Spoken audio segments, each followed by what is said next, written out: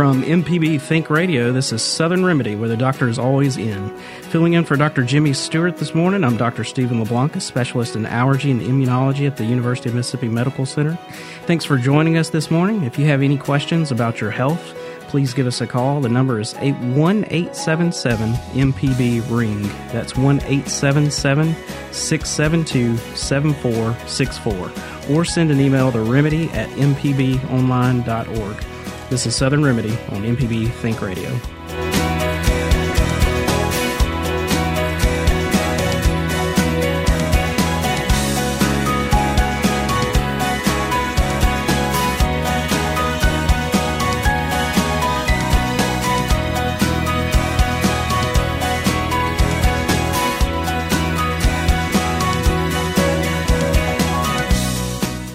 This is Southern Remedy with Dr. Jimmy Stewart on MPB Think Radio. To take part in today's show with your questions or comments, call 1-877-MPB-RING. That's 1-877-672-7464, or you can email the show, remedy@mpbonline.org. And now, Southern Remedy on MPB Think Radio. Welcome back to Southern Remedy, where the doctor is always in. I'm Dr. Stephen LeBlanc, filling in today for Dr. Jimmy Stewart. So if you have any questions at all about your health, please call 1-877-MPB-RING. That's 1-877-672-7464. Happy to take any and all calls this morning on anything dealing with your health. In particular, my interest happens to be in allergy and immunology. So I'm born and raised in Jackson, grew up and around the area, went to undergrad in the state, then went to medical school at UMC, residency, chief residency, fellowship, and now I'm faculty at UMC in allergy and immunology. So that's where my specialty is and my interest lies. So if you have any questions today, particularly about allergies or immunology, happy to answer those, but happy to take any calls as well. So what I thought I'd do today, filling in for Dr. Stewart, is to just talk a little bit about allergies in general, just some of the common questions that I get every day in clinic. What is allergy and immunology? What do we see? What do we do? So our specialty is a subspecialty of internal medicine or pediatrics. You can do it from either way. I did internal medicine first, and then you do additional training for 2 years in allergy and immunology, where we mostly see patients in clinic. We're heavily outpatient, so we do a lot of clinic. And in general, we see both, like the name implies, allergies and immunology. So this time of year is a popular time for us. We have, over the last few weeks, you may have noticed if you went outside, the yellow snow of Mississippi falling, which is early in the spring when trees start to bloom. So we're starting to finally get past that now. You may notice the pollen's not covering your car quite as much. And the rain here lately has helped as well. But what that heralds is soon we'll be entering into grass season, which can be also troublesome for a lot of patients and people that we see. And then along with the season changes here in Mississippi, in the fall we'll run into ragweed season, which is also a big issue and deal for people. So overall, allergies, how common are they? Well, they're very common, and they're increasingly so. So in general, up to about a third of the population has some sort of allergy or allergic type symptoms, and so that, like I said, that's increasing. They've estimated more than 50 million Americans suffer from allergies of some type, which makes it the sixth leading cause of chronic illness in the United States, and costs the healthcare system somewhere around an estimated $18 to $20 billion a year, not just in direct cost for evaluation and treatment, but also just from missed work days and decreased productivity. So it's an issue and it's a problem. And so with that common of an issue and problem, you can imagine there's not enough allergists to go around. So we can remain quite busy at times, and particularly this time of year. So so in general, some common questions that I get, and like I said, I thought we'd talk about different topics. And we'll start off with allergic rhinitis, the one I've alluded to with the pollen. So one common question I get is, how do you decide? So I've got these symptoms. I've got watery, itchy eyes, runny nose, sneezing. How do I know, is this a cold or is it allergies? And that is a common question we get, and a common reason people get sent to us is to try and figure out, is it allergies? And so several things we do. We talk to the person, talk to the patient, and ask them questions and try to tease out, is this more likely allergies? Is it more likely an infection? In general, one thing that can help you sort it out is time. So if you do well most of the year and then every spring you have these symptoms, that's more likely allergies. If you do well most of the year, except in the winter, you get a lot of these trouble, that can be more likely colds or viruses. And then if you have had these symptoms for weeks and weeks on end and they just don't seem to abate or go away, that's more likely allergies. Colds tend to run their course over days or a week or maybe 2 weeks, but that tends to be it, unless you're getting recurrent infections. And that can be sometimes difficult to tease out and figure out. So with allergies, other than taking the history, we then have our testing that we do. There's several ways we can test. We can do skin testing, and then there's also a newer style called blood testing. I think skin testing is probably what most people are more familiar with. And so we bring you in the office and do what are called skin prick tests to these various pollens or allergens and see if you have any sensitivity. So it just kind of causes a local reaction there on the skin, and we put that with the history and can sort of diagnose it that way.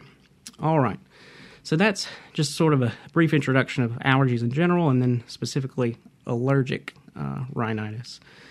With that, I'm going to take a small interruption, and we've got a caller from Biloxi, Craig. Go ahead, Craig. Tell me, what questions do you have? Yes, my friend had bad pollen allergies a few years ago, and this year he said he went through a regimen and he doesn't have any more allergies. I was wondering if there's anything, almost like a cure.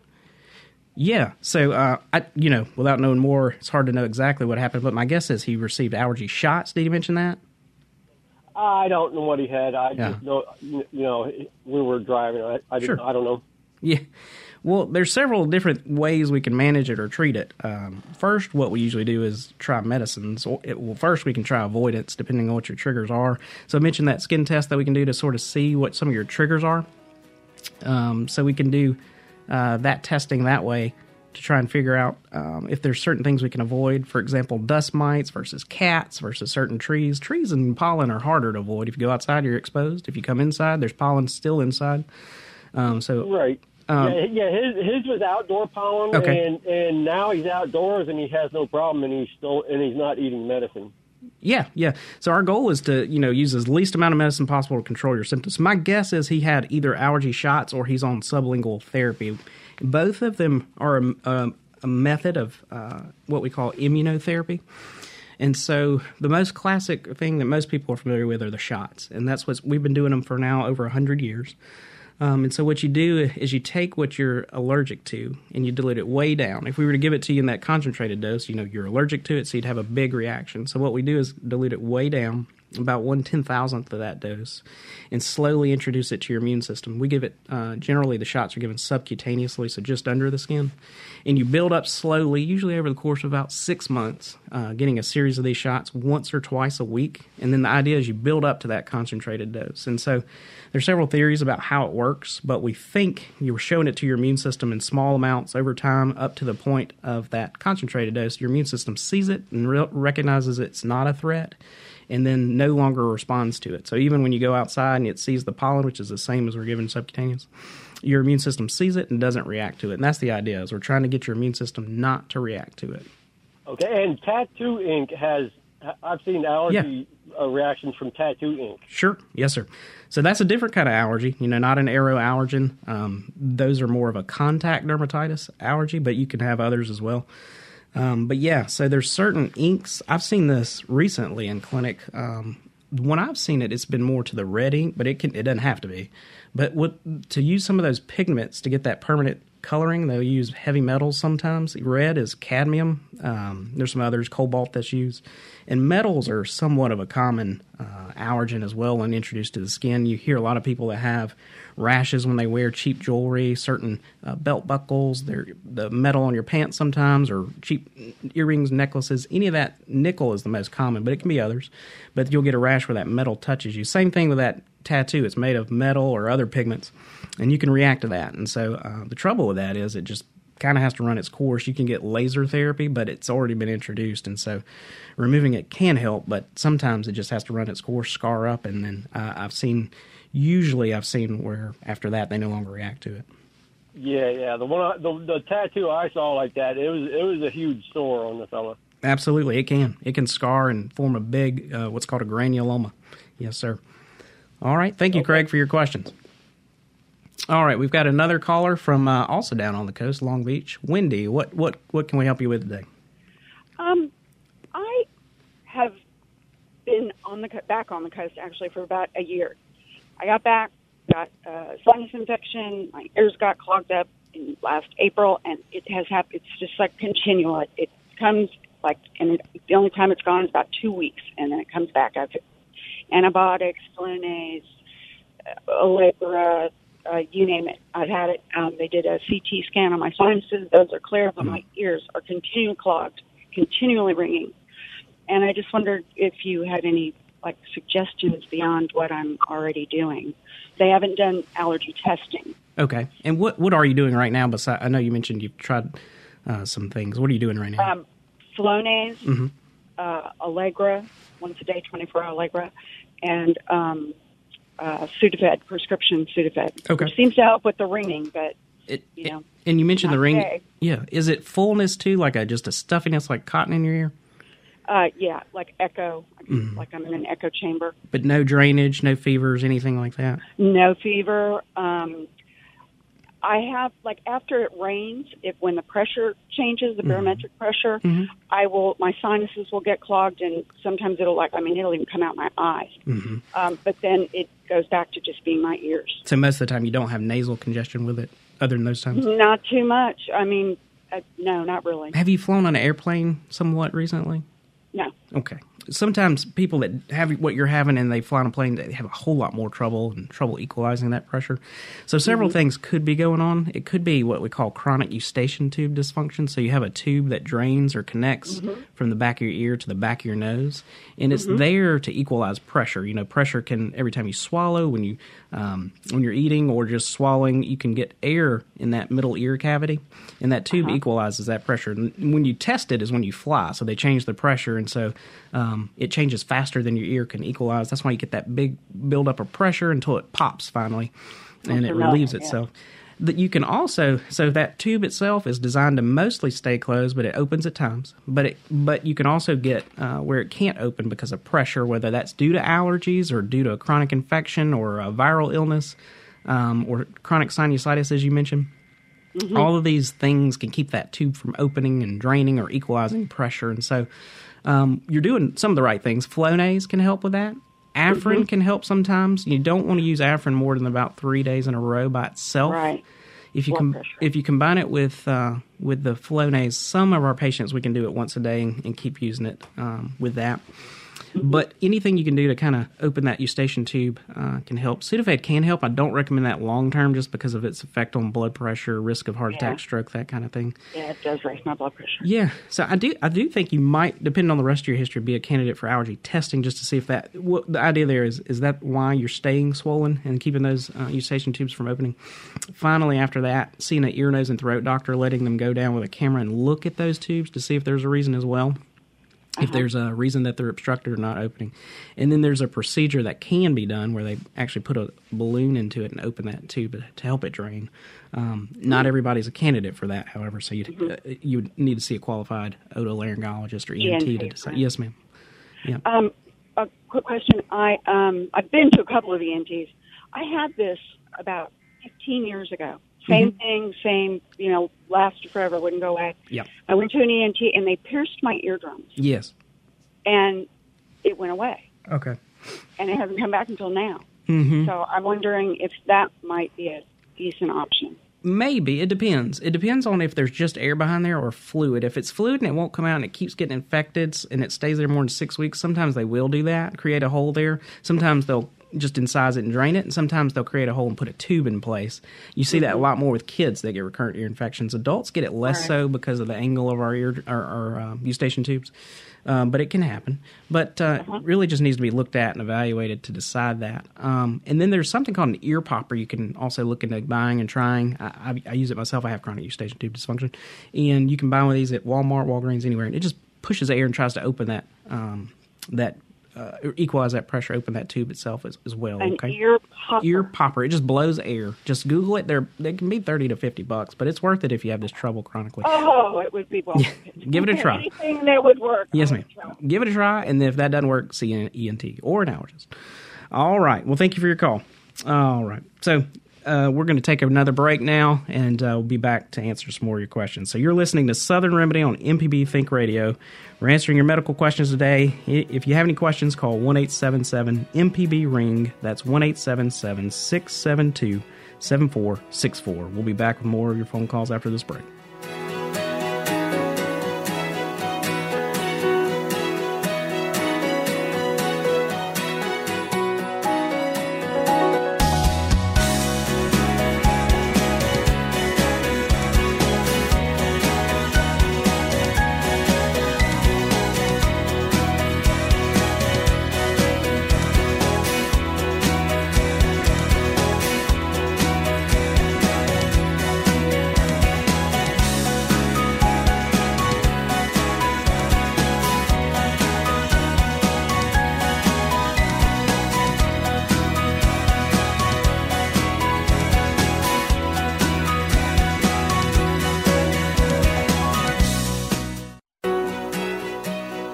This is Southern Remedy with Dr. Jimmy Stewart on MPB Think Radio. To take part in today's show with your questions or comments, call 1-877-MPB-RING. That's 1-877-672-7464, or you can email the show remedy@mpbonline.org.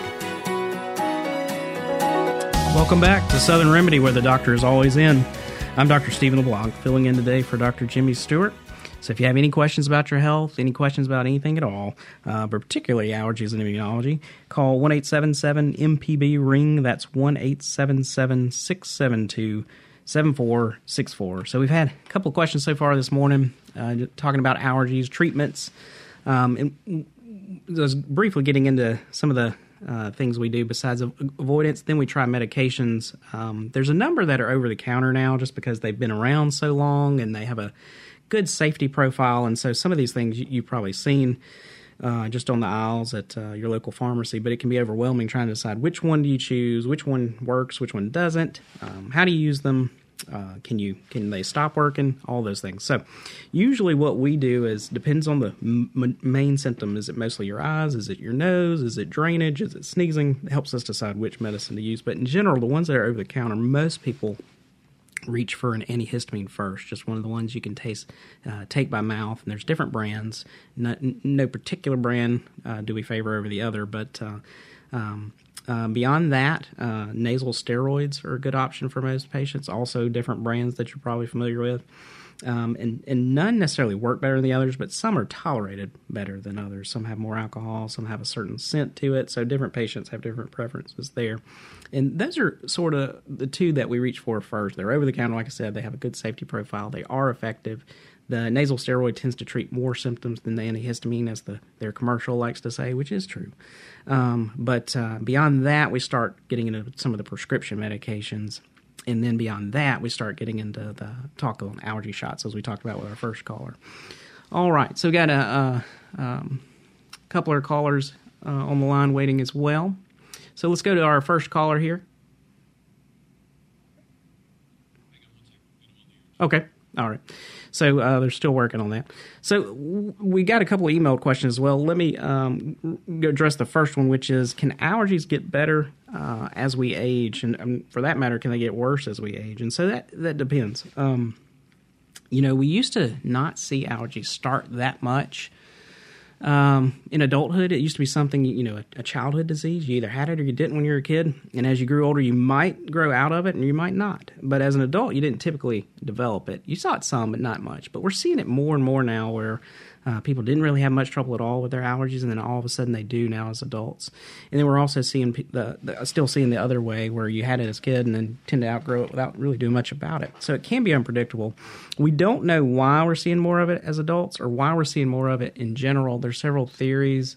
There's something called a hygiene hypothesis, where we just live too clean nowadays. You don't get enough dirt in your mouth and your hands when you're a kid, and so your immune system looks at it this way: if you're not seeing these viruses and bacteria bacteria, then these other things, the pollen must be dangerous, and so it mounts an immune response to it. It's probably more complicated than that. That's maybe part of it, but it's probably more complicated than that. There's also concerns or questions, is it something changing in our environment? Is it changing in our genes? Probably a little bit of all of those things. There's some evidence that as the climate warms, certain things like asthma, food allergies, all those things can become more common. Allergies, seasonal allergies become more common as the seasons are longer, pollen's around longer, all those things. So yes, it can change as we age, but the longer answer is it's more variable. All right, so we'll go to our first caller waiting on the line. Steve, what can I do for you, Steve? I got a question about venom allergies. Yeah. A couple of years ago, well, actually, it's about a little over a year now, I got stung by 3 yellow jackets. Yes, sir. And went in 5 minutes later, full-blown anaphylaxis.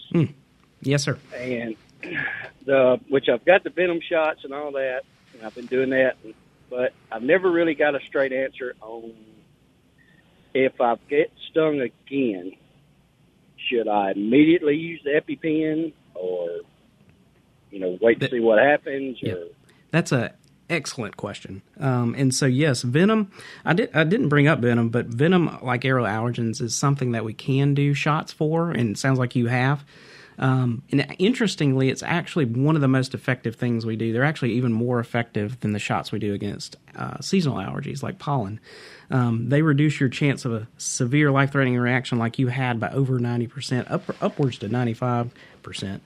And so the similar idea, as you start off on a low amount and you build up slowly over a period of about 6 to 8 weeks to where you're on the stronger dose. And it depends on which insects you're allergic to. The ones we usually test and treat to are yellow jackets, like you mentioned, wasp, honeybees, and hornets.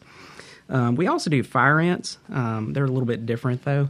There are people that can have the same reaction to fire ant stings. But usually we do these venom shots for a number of years, or depending on the reaction, lifelong.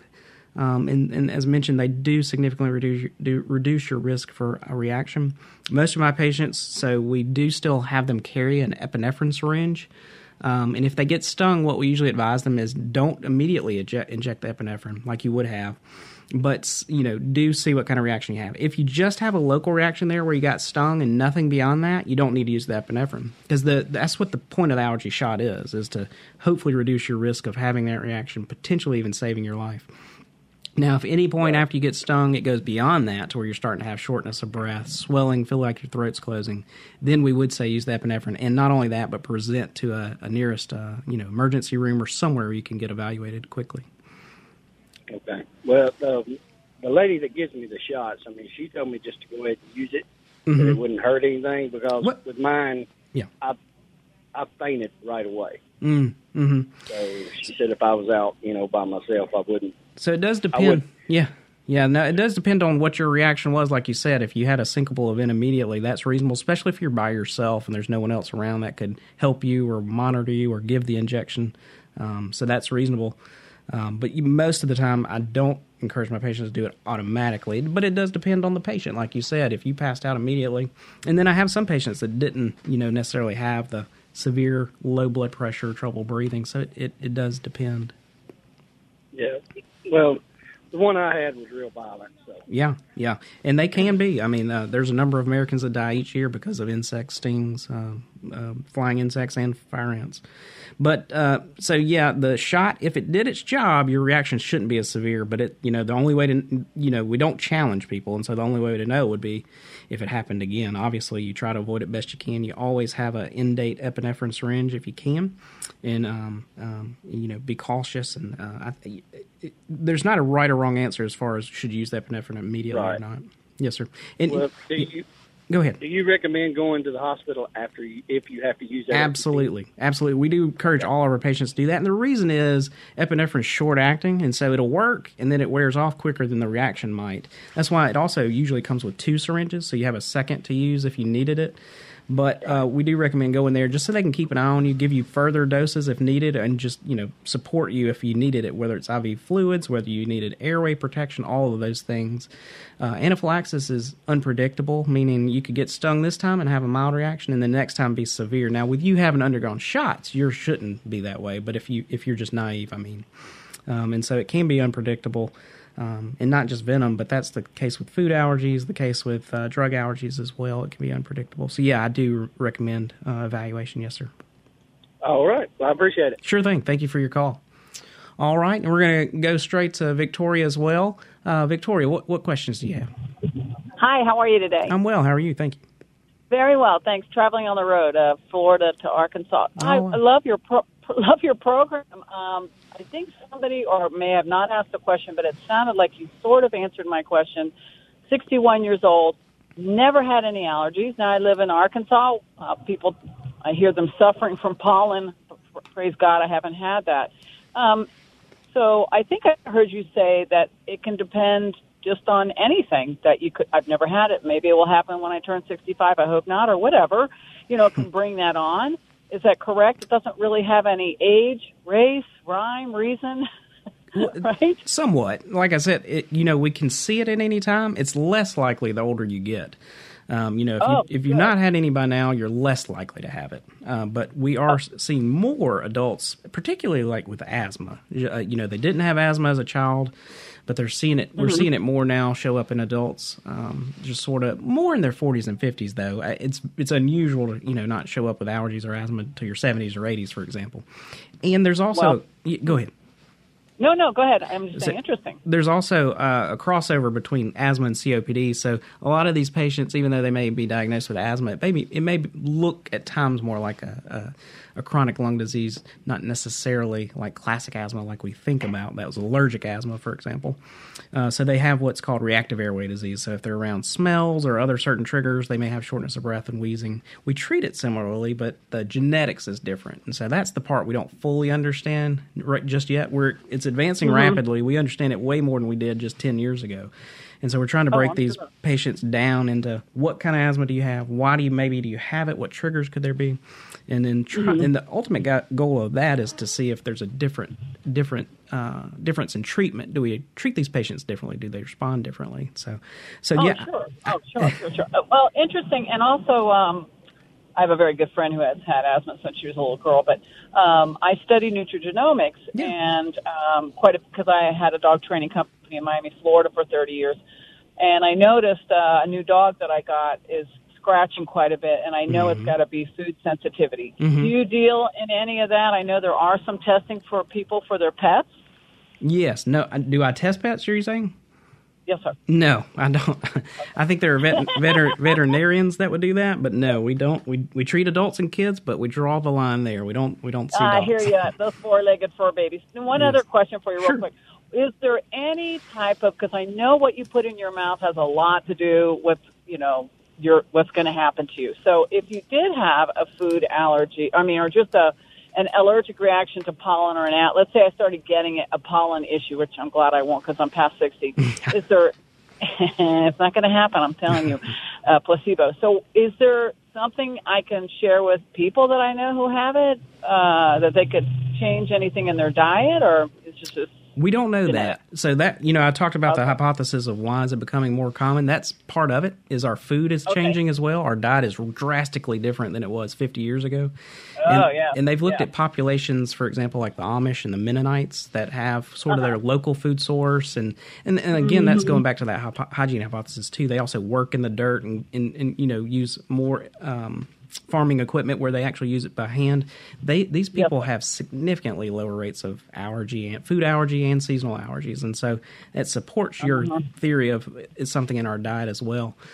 Interestingly, if you look at modern farming where we use more equipment and not getting exposed to the animals and the dirt, there is no difference in their rate of allergy in the general population, and so it's something to do with being out there in the environment, the soil, and probably, like you alluded to, your diet as well. The more processed, the more chemicals and things that are in your food, who knows what we're doing? We don't exactly know how that affects the immune system, but common sense would tell you it probably does to some extent. I would think so, but I'm so glad I played in dirt when I was a kid, and thank you so much for your time. I love your program. Allow someone to get on. Have a great day. Thank you for your call. Be careful driving.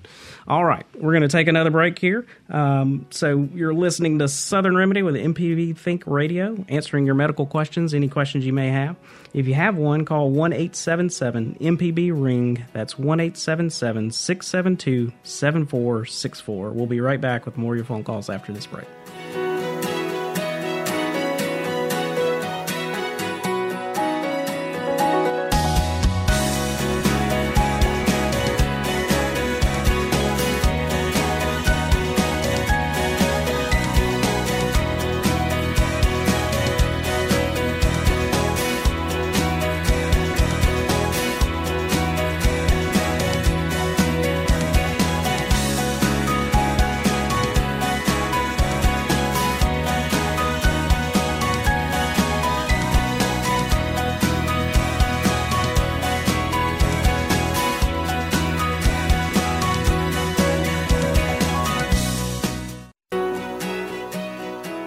This is Southern Remedy with Dr. Jimmy Stewart on MPB Think Radio. To take part in today's show with your questions or comments, call 1-877-MPB-RING. That's 1-877-672-7464, or you can email the show, remedy@mpbonline.org. Welcome back to Southern Remedy, where the doctor's always in. I'm Dr. Stephen LeBlanc, filling in today for Dr. Jimmy Stewart. If you have any questions at all about your health, please call 1-877-MPB-RING. That's 1-877-672-7464. So I'll be here the rest of the hour taking any phone calls you may have. Well, in between phone calls, we're talking about allergies from top to bottom. Rhinitis, asthma, plan to talk a little bit about food allergies, drug allergies, and then finally I'd like to end the show talking a little bit about vaccines if we have time. All right, so we got one caller from Gulfport, Mississippi. Pascal, what questions do you have? Hi, thanks for the information. Learned a lot on the program. I did have a question as it relates to food allergies in children. Yeah. My son has had food allergies largely to gluten and some other things since he was young. And we're just wondering about how it might be outgrown, maybe the likelihood that he would outgrow it, and how you would go about knowing if it's been outgrown. Yeah. So you mentioned gluten. Anything else that your son is allergic to? Yeah, gluten, rice, and a lot of other grains. Okay. Mainly gluten. So one tricky part of food allergy is trying to decide or determine what kind of allergy it is. In our field, usually when we're talking about a food allergy, we're talking about a IgE-mediated reaction, meaning you're making an antibody to it. That's what you think about when you think about people that are allergic to peanuts or shellfish, and they eat it and immediately have a reaction. With gluten, it can be different. You can have a gluten sensitivity, which is celiac disease, or you could also have that antibody against wheat and have that wheat allergy. The difference is the gluten sensitivity or celiac is through a different mechanism, and so it's a little more delayed and tends to be more chronic, whereas the IgE to peanuts, shellfish, cow's milk, you can be allergic to anything, but we have 7 or 8 that are more common. Those are usually more immediate. They can be more immediately life-threatening, and kind of the ones you think about. So those are the ones we usually address and treat, and then GI tends to treat celiac disease more than we do. I'm not sure if your son has celiac or another variant. No. He doesn't? Okay. No, it's definitely an allergy. Okay.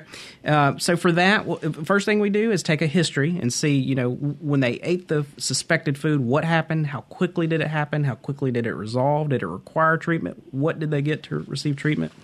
And then if the story is right, we do food allergy testing, again, either through the skin prick or we can do it by blood looking for that antibody. We prefer skin. It's a little more sensitive, but with something like food where even if you were to introduce a small amount to the skin, you could cause a reaction. Sometimes we'll do the blood first, and if that's negative, progress to the skin. It depends on the story.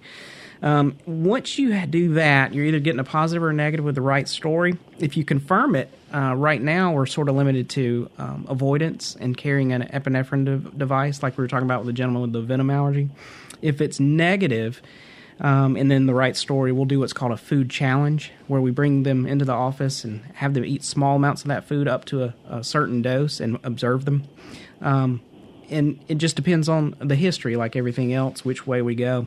Your main question, though, is can you outgrow it? And the answer depends on that as well. But yes, you can, especially with kids. We see a lot of things like cow's milk, wheat, soy.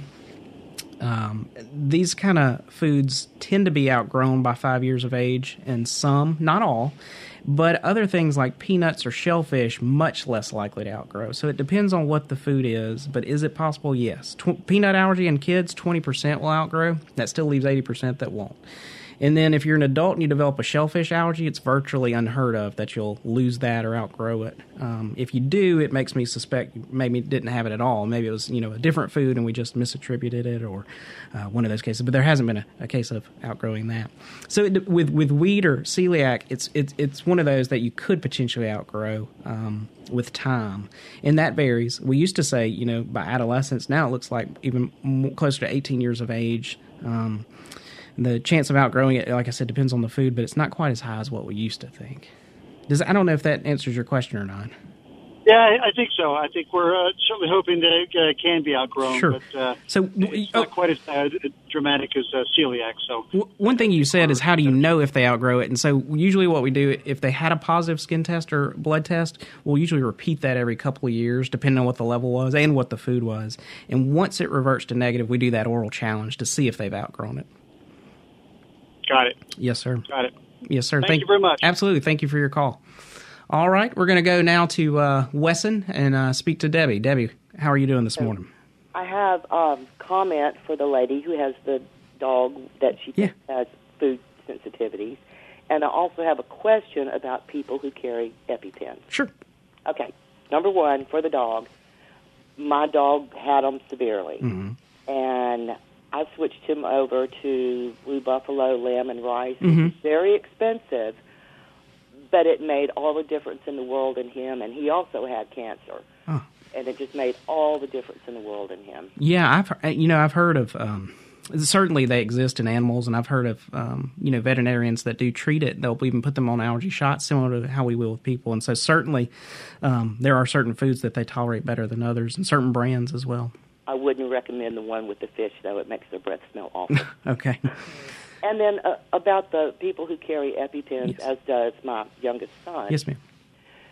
If they are going to be out in an area where they know they have the possibility of being stung or bitten by what they react to, would it be prudent for them to take some Benadryl before going out? So that's controversial. I would say no. And here's the reason why, is what you don't... So Benadryl can treat certain milder reactions, typically mostly just skin, like itching and rash.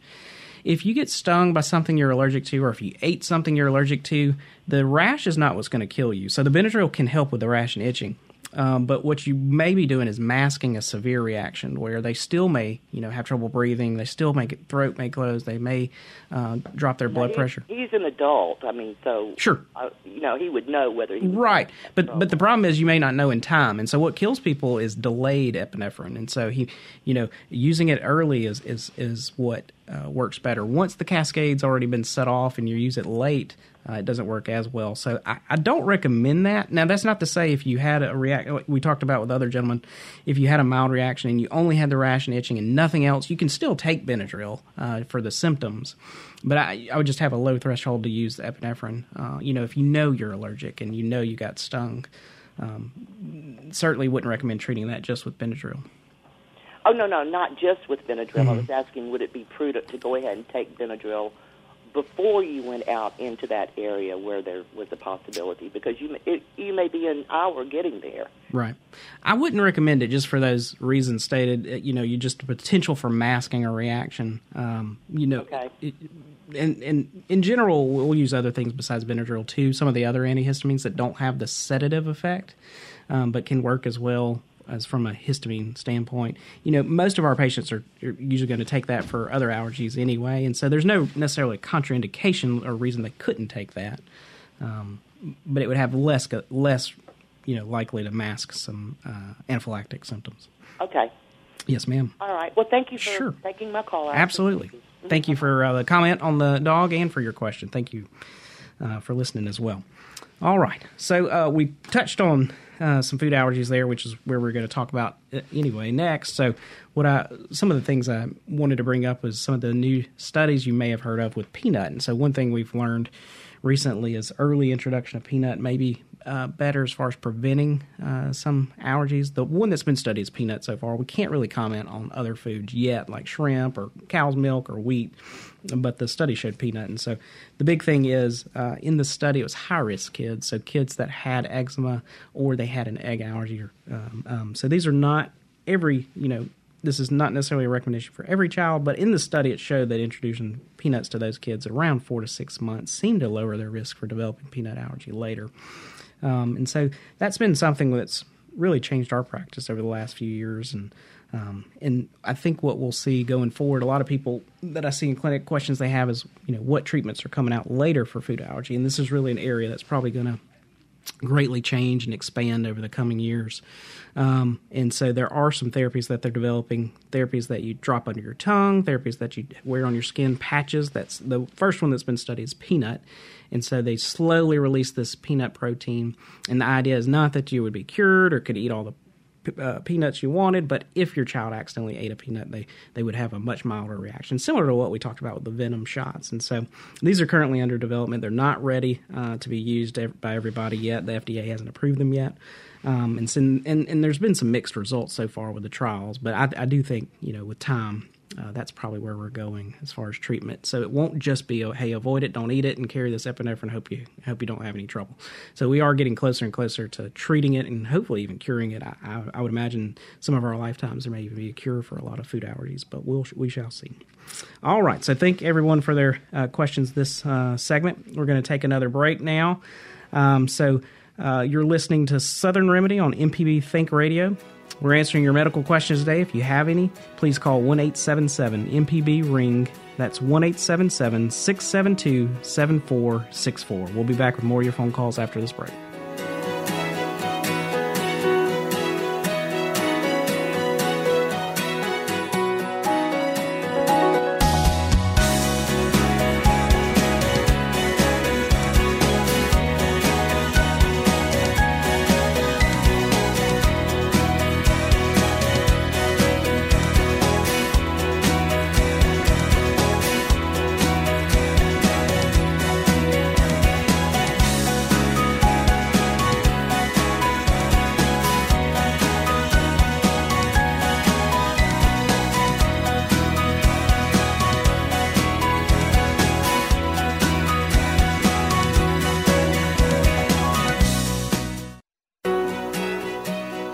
This is Southern Remedy with Dr. Jimmy Stewart on MPB Think Radio. To take part in today's show with your questions or comments, call 1-877-MPB-RING. That's 1-877-672-7464, or you can email the show, remedy@mpbonline.org. Welcome back to Southern Remedy, where the doctor is always in. I'm Dr. Stephen LeBlanc, filling in today for Dr. Jimmy Stewart. So if you have any questions in this last 10 minutes or so, please call 1-877-MPB-RING. That's 1-877-672-7464. I'll try my best to get to all the callers we have left. All right. Let's go to Alabama and speak to Lynn. Hello. Hey, Lynn. Hey, I'm not sure this is an allergy, but it is abdominal. And, at younger days, I could eat anything, everything, and a lot of it, and never seemed to have any problem. I'm 56 years old now, and what tends to happen sometimes is I tend to have pain. Sometimes it's in what you would call around the solar plexus. It hurts all the way through to my back, and I don't know if it's back pain hurting my stomach or stomach pain hurting my back. And then sometimes I get a lower gut, kind of down more in the bladder region, and then I'll have a looser not diarrhea that I've got to run for, but looser type movements. And I'll have So I'm sorry, I think Lynn cut out there for the second half of that question, but to address the first part, just hearing that brief description, of course, there would be a lot more questions to ask and to obtain, but it does not sound like most of that was an allergy. There's a difference between what we call allergy and sensitivity, and you can have sensitivity or allergy to most any food.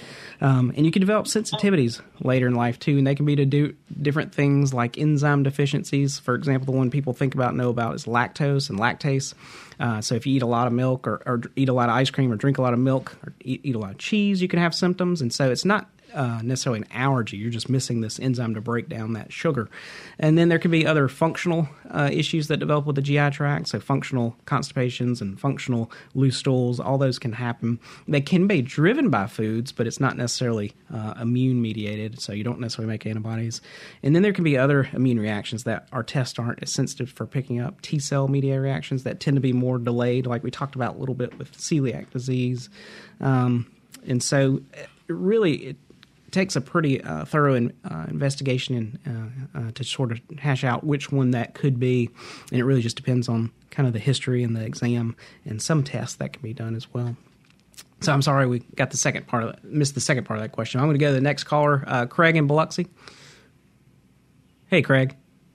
Hey, good morning. I was wondering if you have any familiarity with a leaky gut and if it gets better with time. Yeah, so I do have a couple of patients with supposed leaky gut syndrome. And I say that just because it's hard to confirm. It's a clinical diagnosis and sort of a diagnosis of exclusion. And the idea is, the intestines can, due to inflammation or whether it's autoimmune, there can be breakdown of the wall, and so you can leak proteins and contents into the abdominal cavity, and obviously there can be symptoms involved with that. We don't fully understand this process, and like I said, it's more of a clinical diagnosis so far. Usually if we see someone we suspect with it, we send it to gastroenterology for further evaluation. Right now, there's several treatments that have been tried, but we don't necessarily, or at least me personally, I don't know the perfect treatment for it so far. Again, usually I'm referring those to the gastroenterologist when I find them. All right, going to go over to Mikey in Mobile for the next question. How are you, Mikey? Hey, good morning and welcome. My questions are cucumbers and green peppers. Mm-hmm. A couple of things about them. Cooked, as in pickled, fine, which is chemically cooked, right? Correct.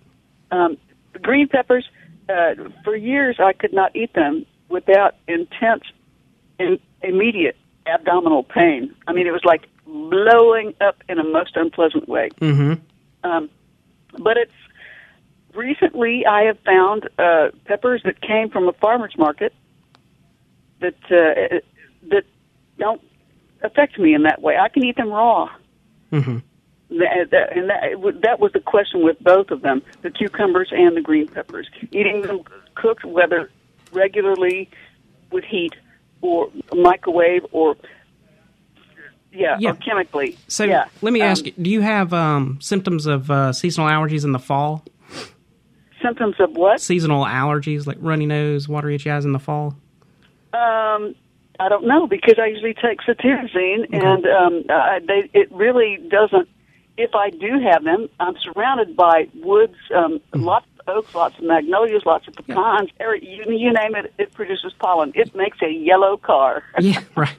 Well, the reason I ask is, so with those two foods in particular, there's something called oral allergy syndrome, where you can, if you eat certain foods, you can get itching around the mouth. It can get sometimes even a rash, and even systemic symptoms of itching and GI symptoms like you talked about. And what it is with cucumber in particular, it's a cross-reactivity between that and ragweed. Your body's immune system can't tell the difference between the ragweed pollen and that cucumber, and so it thinks it's the same ragweed, and it's mounting an immune response to it. In these patients, if you cook it, it breaks that protein down, and they can tolerate it and do just fine. But if they eat it raw, they can have those symptoms. And we see it with cucumber, and we see it with some other foods that you mentioned, like the pepper. We see it with other things, too, like people can have it with apples if they're allergic to birch. And there's other pollens that can do it, too, like if you're sensitive to latex, bananas can do it. Avocado, kiwi can do it, where you have itching around the mouth. So it's certainly something we see called oral allergy syndrome. I don't know for sure that's what you have, but it sure does sound like it's a possibility. Treatment, you can avoid it. Usually it's very rare for it to cause a systemic reaction like anaphylaxis. It's been documented, but it's very rare. And like I said, usually if you cook it, or as you have found, pickling it seems to break that protein down to where it's tolerated.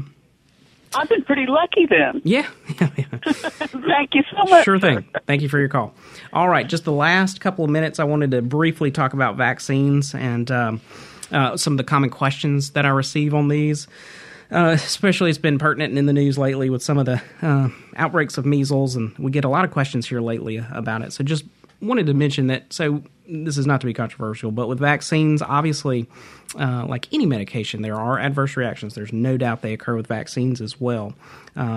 But vaccines are one of the most successful medical interventions we've had so far, probably second only to hand hygiene and clean water sources. So there, as far as severe reactions, occurs in about 1 per million dose of a vaccine, and we give over 220 doses per year in the U.S. We do have this system called the Vaccine Adverse Event Reporting System. The good and bad of it is anybody can report to it, so it catches. It's a wide net, can catch most. The bad news, anybody can report to it, so you don't necessarily know that it was the vaccine that caused it that gets linked to these. One common question I get, so especially with measles, is so does it cause autism? As best as we can find, and we've got a plethora of data now that has come out in the last several decades, is there's no link between the two. This came up from a study that was published in 1998 that's linked it over in the UK, which has now been redacted. And so there was another one that came out just last month with 600,000 kids in Denmark, which showed no link. So try to encourage patients and parents that, to best of our knowledge, there's no link. And so, like I said, I get a lot of these questions, and we're happy to talk about it in the clinic. There's a lot of evidence for vaccines, and of course, like I said, they're not 100% safe, and so I do sympathize with parents and their concerns. All right, so thank you to everyone for calling in for their questions, and we hope you got some useful information about your health. So Southern Remedy is a production of Mississippi Public Broadcasting Think Radio, funded in part by the Grant University of Mississippi Medical Center and from listeners like you. Dr. Jimmy will be back here next Wednesday morning at 11 to answer your medical questions. Stay tuned for Here Now next on MPB Think Radio.